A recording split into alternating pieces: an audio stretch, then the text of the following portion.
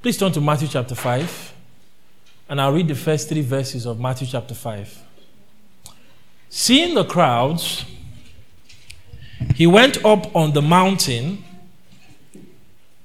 and when he sat down, his disciples came to him. And he opened his mouth and taught them, saying, Blessed are the poor in spirit, for theirs is the kingdom of heaven. I read verse 3 again. Blessed are the poor in spirit, for theirs is the kingdom of heaven. Let us pray. Our Father, we have come once again before your word. And as we did in the morning, we rely upon the help of your Spirit, that you show us wondrous things in your word. And that through your word, you would bring salvation to the lost. You will bring edification to the saints. And that all those who would hear your word, physically or online, will be blessed as a result of the preaching and the exposition of your word. In Jesus' name we pray. We could title the sermon, The Blessedness of Poverty. The Blessedness of Poverty. One thing that happens in life and over time is that words die. Words die. In the preface to his book, very popular book, Mere Christianity, written by C.S. Lewis, he began to explain something he had observed that had happened over the years. And it was concerning the word gentleman.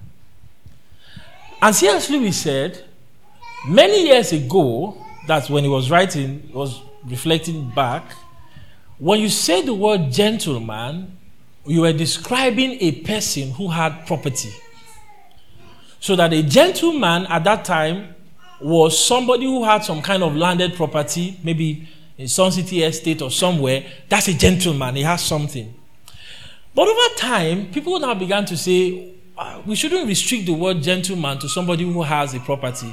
Why don't we use the word gentleman to describe somebody who behaves like somebody who has a property? So back then, a man could be a liar and a gentleman. But over time, a gentleman became somebody who was behaving a certain way. And so the word gentleman, as we have it, has gone through what we'll call a kind of death or redefinition.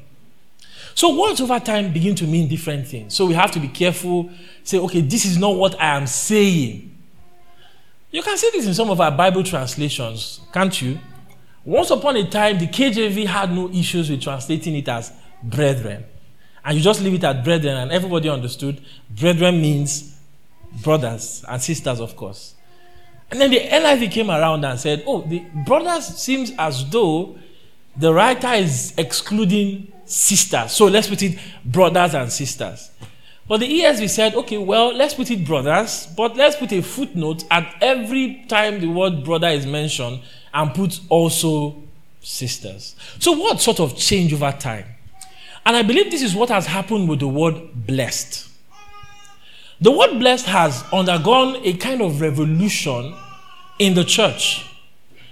To the point that when we say somebody is blessed, we are having something many times that is not what the Bible is saying blessed means. Let me give you an example. If you see a man and they tell you this man is blessed, the first thing that would usually come to our minds is, where is his cars? Where does he live? Which houses does he have? And in what location does he have there? So somebody who has a house in VI or Lekki or Mitama is blessed. But that's not how the Bible uses the word blessed. Unfortunately, when we say blessed now, we mean something that is very different from what the Bible says, because the word blessed has undergone revolution. It has died, it has resurrected, it has been changed, it has evolved, it has been used in different ways. Or perhaps the way we use the word blessed, where we have a kind of emotional catharsis, a kind of emotional experience. Many years ago, for those of you who follow Christian music very closely, a popular Christian musician by the name of Tasha Cobbs decided that it was wise to, what would you call it, a collabo, or feature Nicki Minaj on her song. And there was a lot of debate then among people who were in the choir, and everybody was arguing. I was arguing with my fellow choristers then. Okay, so is this good? Is this bad? Is this not good? And somebody said, stop arguing. Argument is wrong. I listened to the song and I was blessed.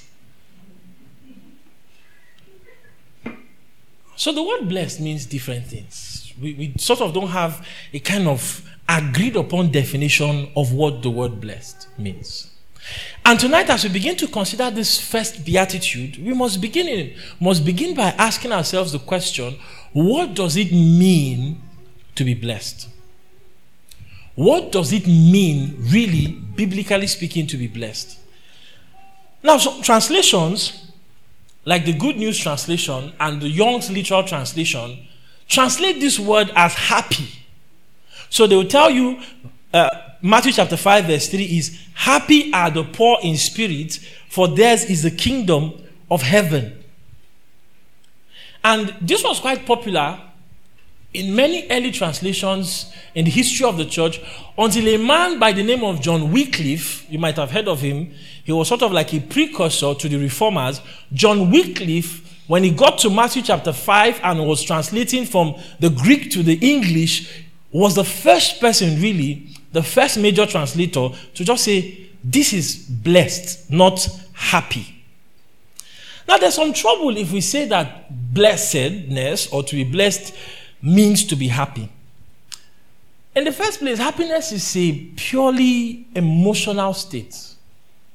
Happiness is a purely emotional state.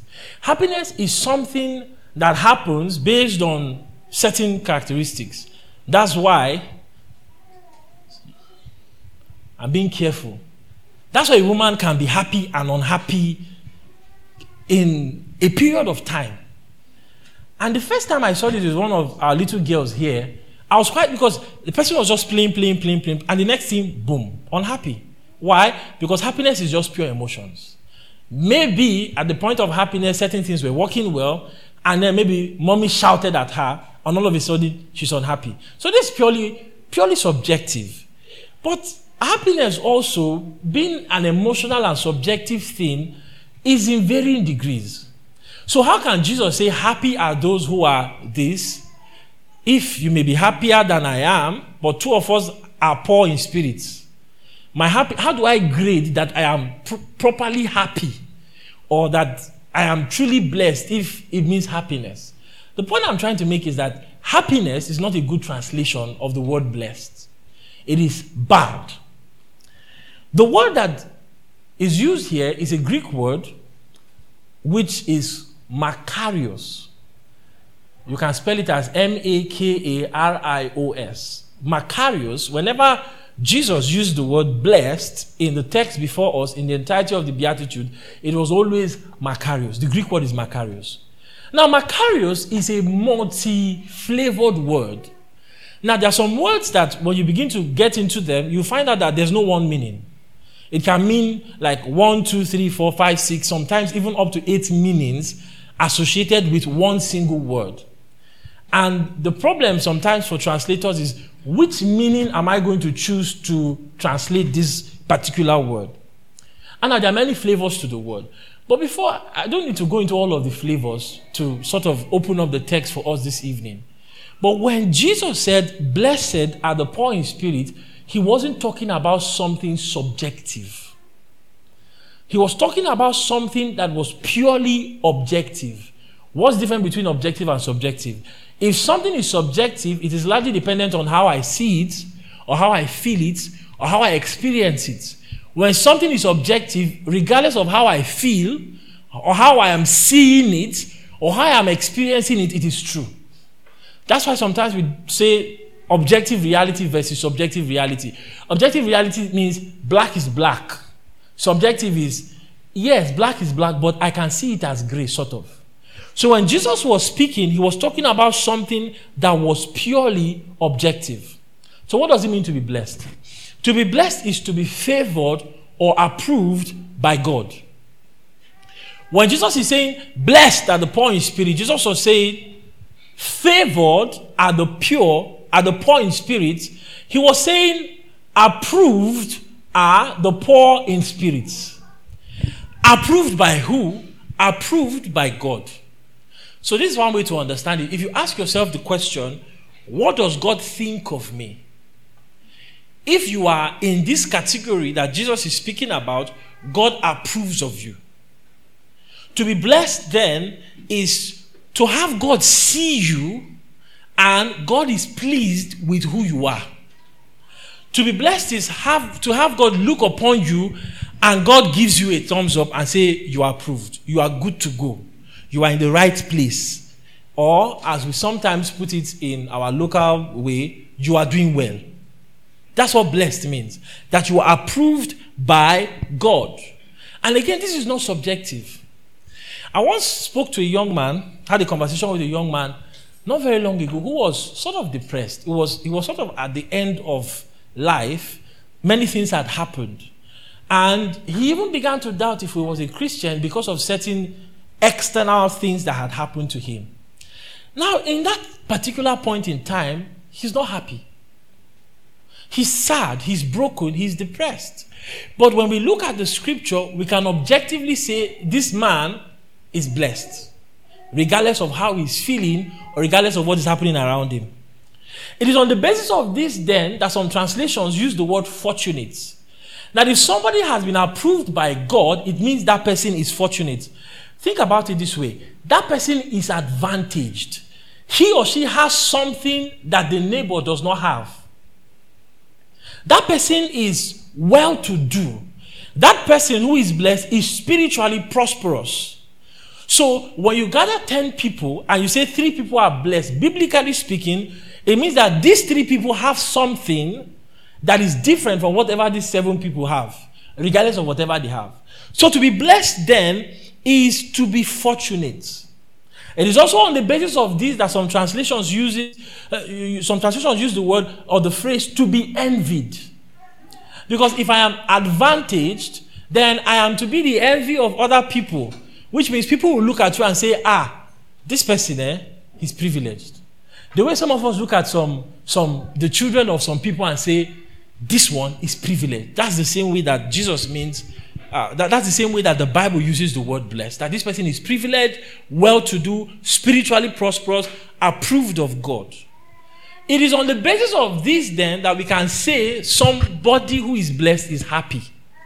Because when the person now thinks about all of these things, the fact that I am approved of God, the fact that I am fortunate, the fact that I am spiritually rich and prosperous, and I have something that other people don't have, I ought to be happy. So that's the subjective part of it. But we must always put the objective before the subjective. To be blessed is to be favored of God, to be approved of God, to be fortunate, and to be prosperous.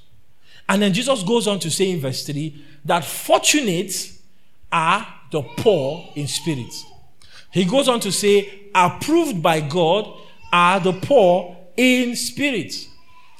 This is one of those passages of scripture, one of those texts of scripture that have had different meanings over the life of the church. Now, when Luke was recording this same account in Luke chapter 6 verse 20, Luke put it this way: blessed are you who are poor. And now many people in the history of the church began to say what Jesus is doing here is to give an approval to poverty. So that what Jesus is really saying is that in order to be a good Christian, you have to be poor. So let's start by asking what this does not mean. When Jesus is saying, blessed are the poor in spirit, what is he not saying? Jesus is not talking about being physically poor or deprived. Jesus is not saying that the person who is blessed is the person who has one shirt that he wears, he washes and irons it. That's not what Jesus is saying. In fact, there is no inherent blessing in being poor. There is nothing inherently good in being poor, not having food to eat. In and of itself, there is nothing inherently good in it. And also, there is nothing inherently sinful in being poor. So, being poor in spirit does not mean you are physically out of cash. Because some of us have thought, oh, blessed. So, whenever I am broke, I'll go to Matthew chapter 5, verse 3 and say, oh, I am blessed. Blessed are those who are poor. And I have seen somebody do that before. That's a gross misunderstanding and misinterpretation of the text. Jesus is not talking about physical poverty. In fact, sometimes those who are physically poor are the ones who lack any kind of poverty in spirit. So we went to do some house knocking yesterday around the estate. And we got somewhere around Congo Crescent. I was with Bro Fred. And we gave the gate man the letter. The next thing, one woman was shouting at us. That, why are you giving him? I told you I'm the owner of the house. I said, madam, we did not know you were talking to us. We met you, and you were having a conversation inside your compound, and she just parked. And then I looked at her to I said, aha, no wonder somebody can shout. Now, most times we'll say, that's how rich people are. Rich people are proud. It's how rich people behave. They just feel like they have everything, they don't need anything, so they can talk to people anyhow. Actually, there are poor people who can talk to people anyhow. In fact, there are people who are rich in their poverty. Now, there's this thing that we sort of do in Nigeria that many of us will know about, which is we're trying to argue about who poor pass. So you say, one person will say, oh, when I want shoe, I get to. The other person say, I don't even get shoe. Now palm I get. Then the third person will say, you even see palm where? Now leg I use waka for ground. And so people sort of boast in these things who are poor. Poor people boast. Poor people are not poor in spirit inherently. So there's nothing good or bad in physical poverty. And what Jesus is saying here is not physical poverty. There are many reasons why people are poor. One reason why people are poor, people could be poor because of laziness or slothfulness.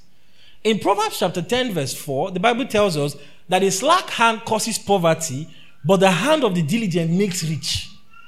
So the person who wakes up in the morning and looks up and says, thank you, Jesus, and goes back to sleep, and as a result of that becomes poor, is poor as a result of choice. There's nothing good inside it. Some people are poor as a result of calamity, as a result of things in life that are beyond one's control. For example, there were people that suffered the earthquake in Syria and Turkey who were rich in the morning, and by the end of the day, they had nothing. There were people when the Ukraine war started who had property, and 12 months, 14 months down the line, everything is gone. That's why people are poor. Some people are poor because of parents, because of the way they were brought into this world. None of us here chose our parents. Sometimes people are brought into homes where the parents are not hardworking, where the parents are lazy. And so people are poor sometimes because of even neglectful parenting. Parents don't even have your time. They don't take care of you. They don't care if you go to school. So you're not properly educated. So you see how this ripple effect thing works. So you don't go to school. You're not properly educated. When you come out, you cannot do anything. So things that have happened in life make people poor. Some people are even poor because they are born with certain health conditions. I have a friend who is partially blind. A very good friend of mine. And the biggest challenge has been, who will employ a partially blind person in the organization? Who will employ? But is it his fault that he became partially blind? No. He woke up one morning when he was 9. He could no longer see properly. And so they went to hospital upon hospital upon hospital, and they were frequenting hospital for about 15 years until one eye was even taken out and the other eye is just being barely managed. So there are many reasons why people are poor. There's nothing inherently spiritual in that. Sometimes people are poor because of oppression. Oppression. Yes. Sometimes people are poor because one tribe subjugates the other tribe. That is real. It is not a joke. Because one race subjugates another race. We see this in 1 Kings chapter 21, don't we? When Ahab eyed the property of Naboth, Ahab was rich and powerful. And Ahab was sad. And the wife said, why are you sad? Are you not the king? And Ahab went forcefully and took away that thing. So there are many reasons why people come to poverty. And Jesus is not saying it is the poor people who are deprived of certain things physically that are blessed.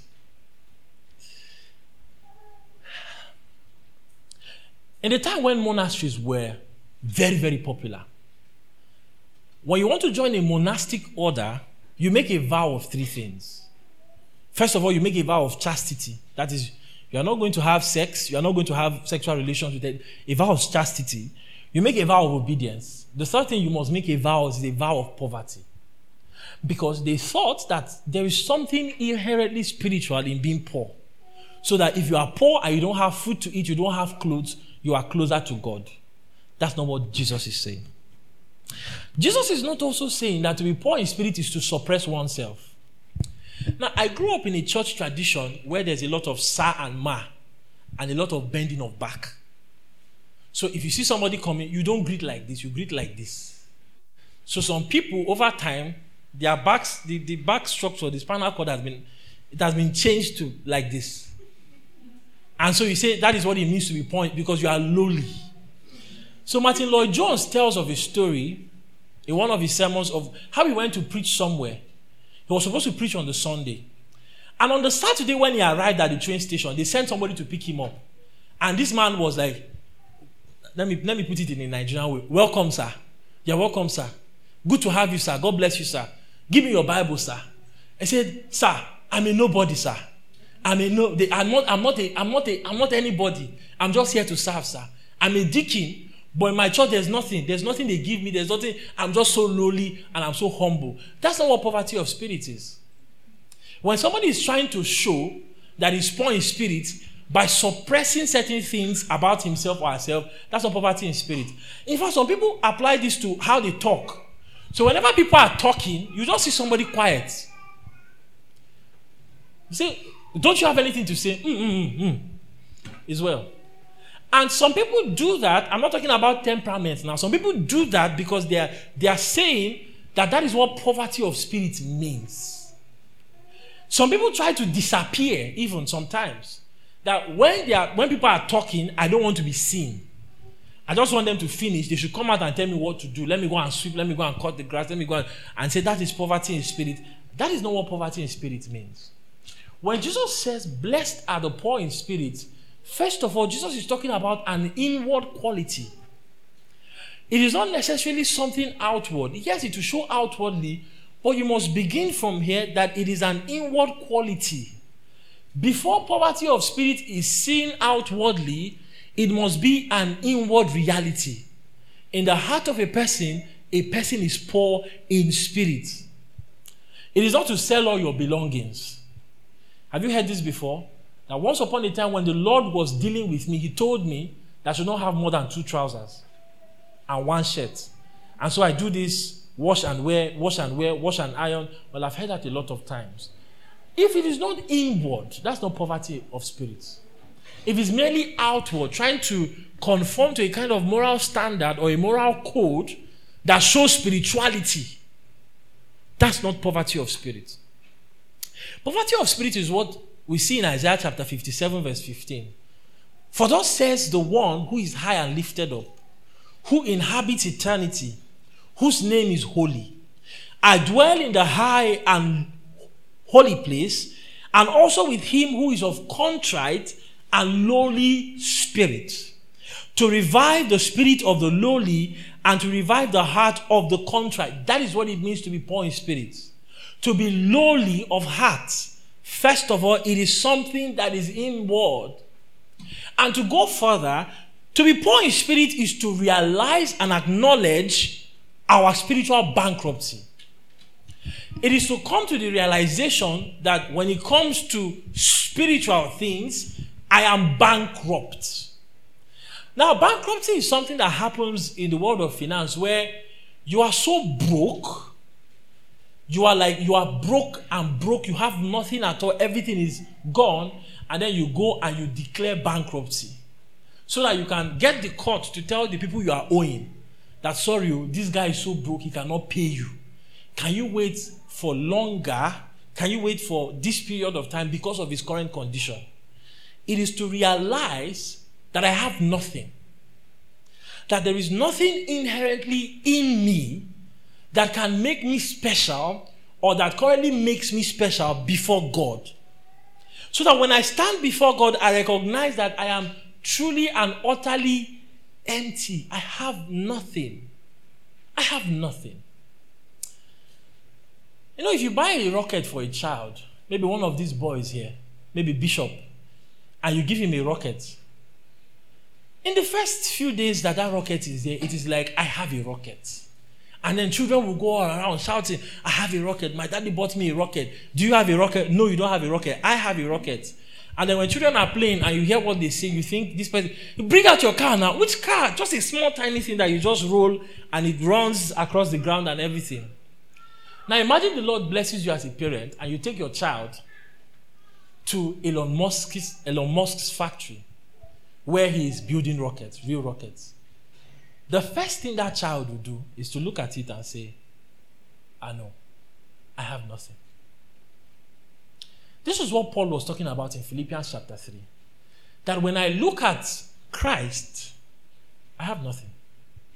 If I'm going to do a kind of a comparison system, and I am looking at myself, and I am looking at who God is, the triune holy God, I have absolutely nothing in me that can commend me to him.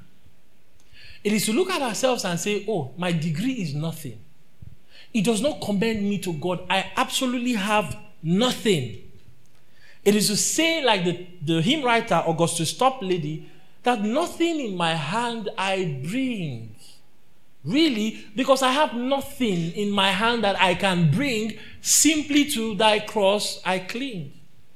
It is to realize that I am nothing. Not just that I have nothing, but that I am nothing. Remember the story of Israel. In Judges chapter 6, when the Lord appeared before Gideon by his angel and told Gideon the things that he was going to do, the response of Gideon was, please Lord, how can I save Israel? Behold, my clan is the weakest in Manasseh, and I am the least in my father's house. That is what poverty of spirit means. To be like Jacob in Genesis chapter 32, when he was planning to meet Esau, and he says, O God of my father, I am not deserving of the least of your mercies, which you show unto me. It is to realize that I am nothing. I am empty. There's nothing special about me. Yes, I may come from a royal family, but to be poor in spirit is to realize that when I look at God, when I look at his law, when I look at his standard, that my royalty means nothing. That my accumulation, those my companies are nothing, I am nothing. It is also to realize that I can do nothing. Sometimes we think that the way we come to God is by commending ourselves by the things we do. Poverty of spirit recognizes that when it comes to God, I can do nothing. Not the labor of my hands. Not even the best labors of my hands. I can do a lot of things actually. But when I finish doing them, I realize that none of them can fulfill thy Lord's demands. That is what it means to be poor in spirit. To realize that I am nothing, I have nothing, and I can do nothing. To be poor in spirit is to come to a point of realization of spiritual need. That because I am empty and void, I need all things. You know, this is countercultural. Because our culture tells you that the moment you begin to feel that you are in need of something, boost yourself up. So there's a popular song that trended a few years ago by an artist called Tatiana Monaios, where she said, baby, you are strong. You are wise. You are worth beyond 1,000 reasons why. You can't be perfect, blah, blah, blah, blah, blah, blah, blah. You know what the word tells you? The moment you begin to feel as though you are nothing, you are something. That's what the world does. The word said, build up your self-esteem. How can you say you are beautiful, you are wonderful, just the way you are? But have you realized that that's not how the Bible puts it? Anytime somebody comes to the point where they say, I am as nothing, God never says, you are something. Never. In Isaiah, when God was speaking, he says, thou worm, Jacob. Yeah, you have come to realization you are nothing. But yes, I want you there. The solution to lack of self-esteem, according to the Bible, is not boost yourself up. When we come to the point where we begin to realize our needs, that we are not sufficient, we are not enough, it is easy to run and start saying, okay, how can I be enough? How can I do this? According to Jesus, it is good to be powerless. According to Jesus, it is good to come to the realization that I am weak. According to Jesus, it is good to know that I am empty. According to Jesus, it is good to see myself as spiritually bankrupt. In a real sense, everybody is poor in spirit. Everybody is poor. In a sense, everybody is poor. Because nobody really has anything. There is no single human being on earth that can come before God and say, dear Lord, I come before you because I am something. I'm a very good man. We saw that in the parable that Jesus gave, or the story Jesus gave about the tax collector and the Pharisee. There is no man who can really come before God and say, Lord, I have done such and such and such and such, and be commended before God. There's no man who can come before God and say, Lord, I do things. I fast twice a week. I give my tithes regularly. In fact, over the past 5 years, I've elevated my tithe. I no longer give 10%, I give 50%. Jesus is saying, that's not it. It is good to be poor, to be abased, to be brought low. Friends, poverty of spirit is a precursor to faith. I'm speaking to the person who has not come to Christ. Don't look for methods. That's what the world will tell you. The moment you feel like, oh, something is wrong with me, don't look for methods. And the interesting thing about this is, really, something may actually be wrong with you. You may have a physical defect on your face. You may have had an accident that makes you speak a certain way, do things a certain way. You may have a health condition that makes you look unappealing to people. You may have something in your life that is making people say, something is wrong somewhere. Perhaps you are coming to that realization and you are not saved. You are beginning to be awakened to this realization that I am not enough. You have tried and tried and tried and tried and tried, but you are seeing that I am not enough. You must turn to Christ. In Matthew chapter 15, Matthew records a story for us of Jesus and the Canaanite woman. And Jesus was really trying to test her faith. And says, the things that are meant for children are not to be given to dogs. And the woman said, yes, but even the dogs eat the crumbs, what falls off from the table of the children. And Jesus told her, oh, great, how great is your faith? Because she brought herself low. She had gotten to the point where she couldn't even tell Jesus, why am I not a child? Yes, I am a dog. I agree. I am absolutely nothing. In the scale of things, the children of Israel are the children of promise, and I'm a Canaanite, I'm a Gentile. Yes, I am what you say I am.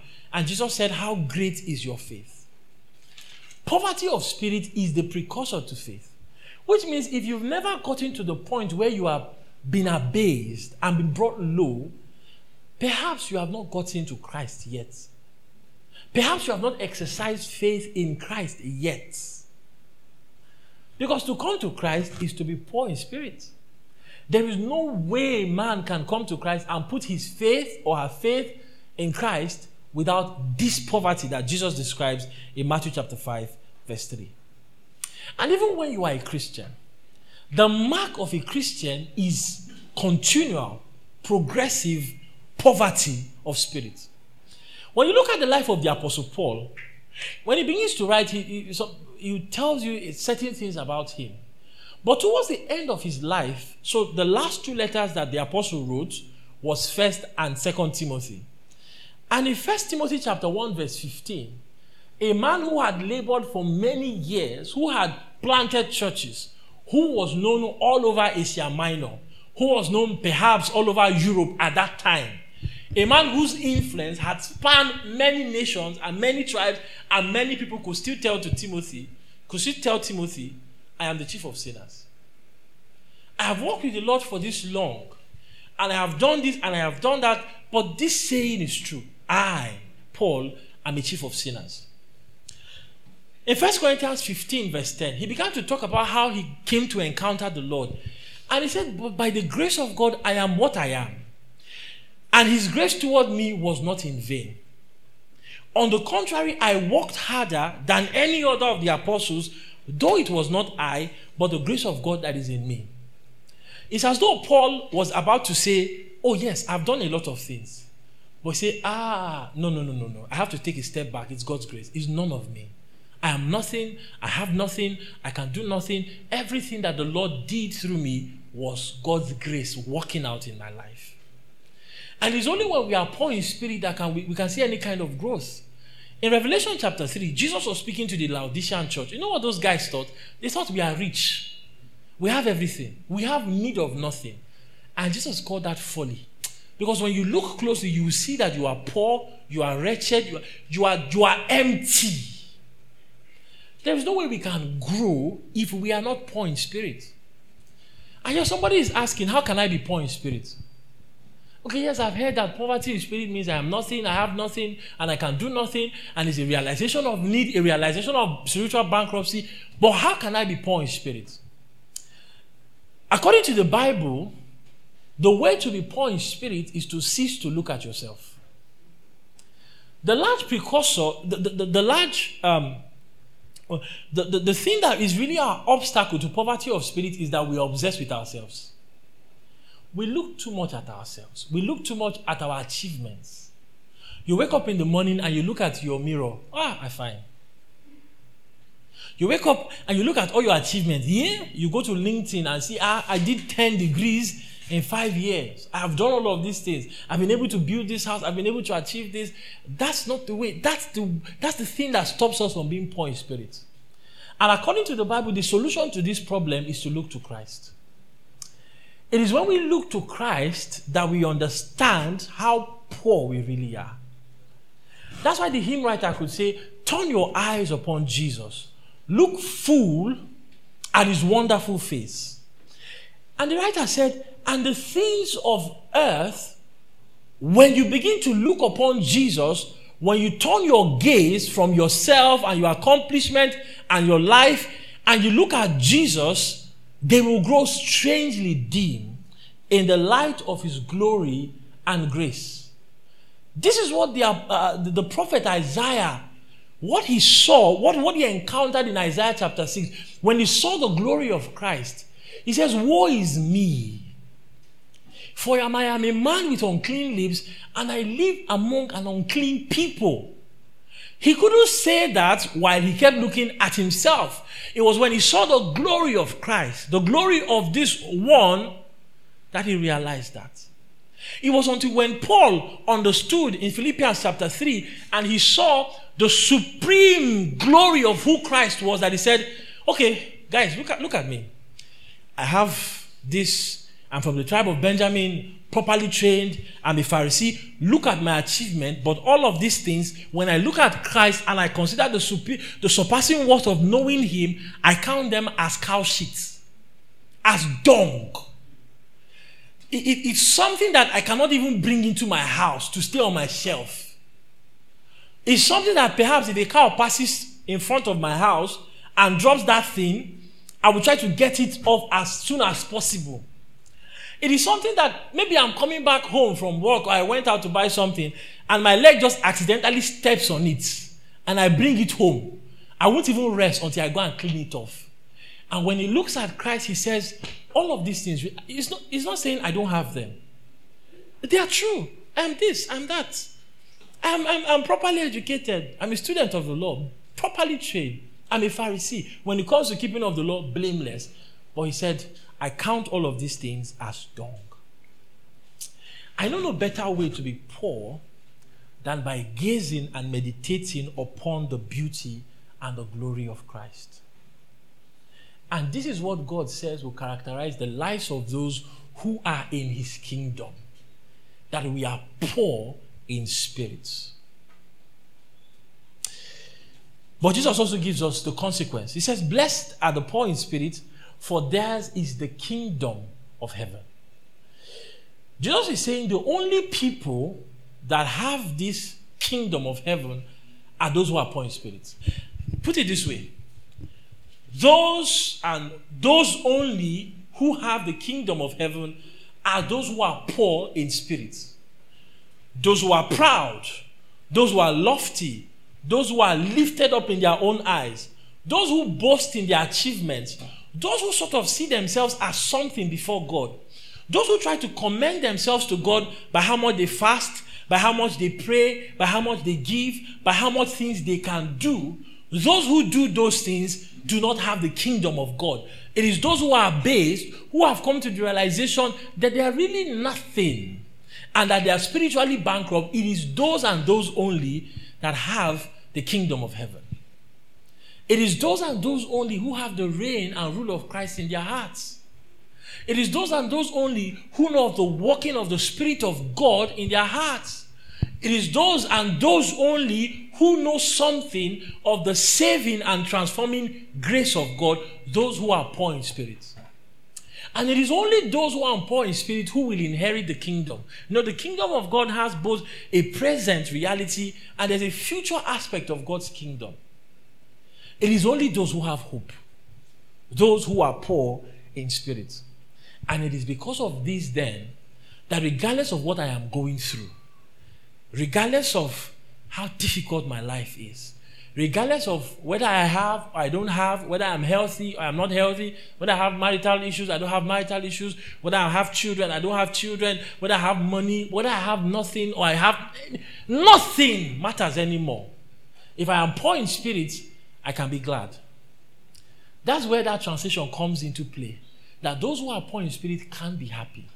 We can be glad, we can be cheerful. And as we step into the new week, we can approach life with joy. There's this thing that happens to us when life breaks us down. And then you come to the office on Monday morning and your face is like this. And you go about your entire week and your face is, I say, okay, what's happening now? I say, life harder. Life harder. Well, those who are poor in spirit, because they come to this realization that they have the kingdom of God, that they have God himself, they can rejoice. They can be glad. They can be cheerful. They can meet whatever challenges that comes to them in the course of life. And Jesus says that these people are the ones who are approved of God and are truly blessed. So I want you to ask yourself then, am I poor in spirit?